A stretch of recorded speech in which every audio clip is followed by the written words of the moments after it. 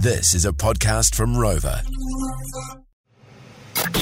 G'day there, tech producer Caleb here for this week's great stuff. Jay, let's start with you, mate. How would you describe this week on the show? That is a shit pain supernova.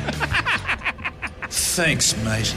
We started off the week with some unreal nicknames. Yep, they keep coming through. Got a guy we call Not So because his last name is Bright. Bright by name, not by nature.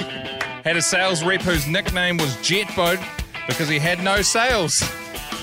Senior B's assistant rugby coach is called Driftwood.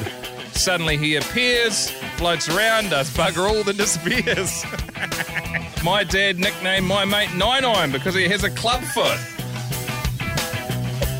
Worked with a bloke that looked way older than he was. Tan, leathery skin, so I started calling him the 5 o'clock chicken. You know when you go to the chicken shop and there's that one last burnt, shriveled specimen that's been spinning away all day.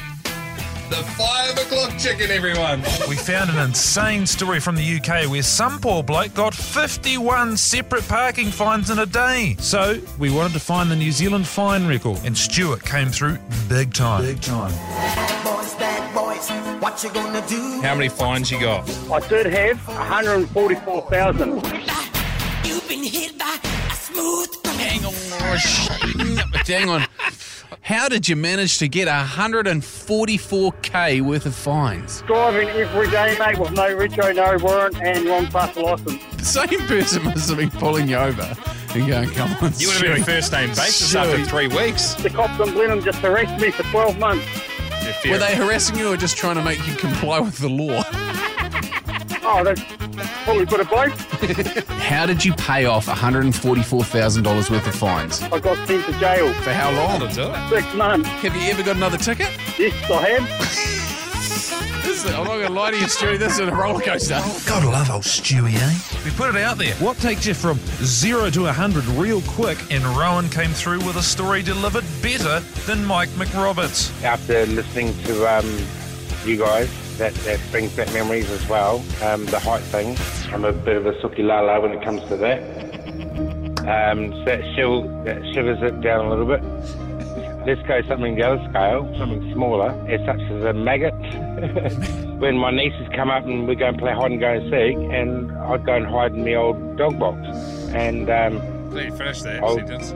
I tell you what, after feeling some crawlies around my legs, I think I reached up further than an old mate could on his building. 98 litres of sweat is what goes into our bed sheets every year. So we should probably be changing them just every so often. Turns out, You lot are filthy. One here from Dylan. My old flatmate was 8 months with the same set of sheets.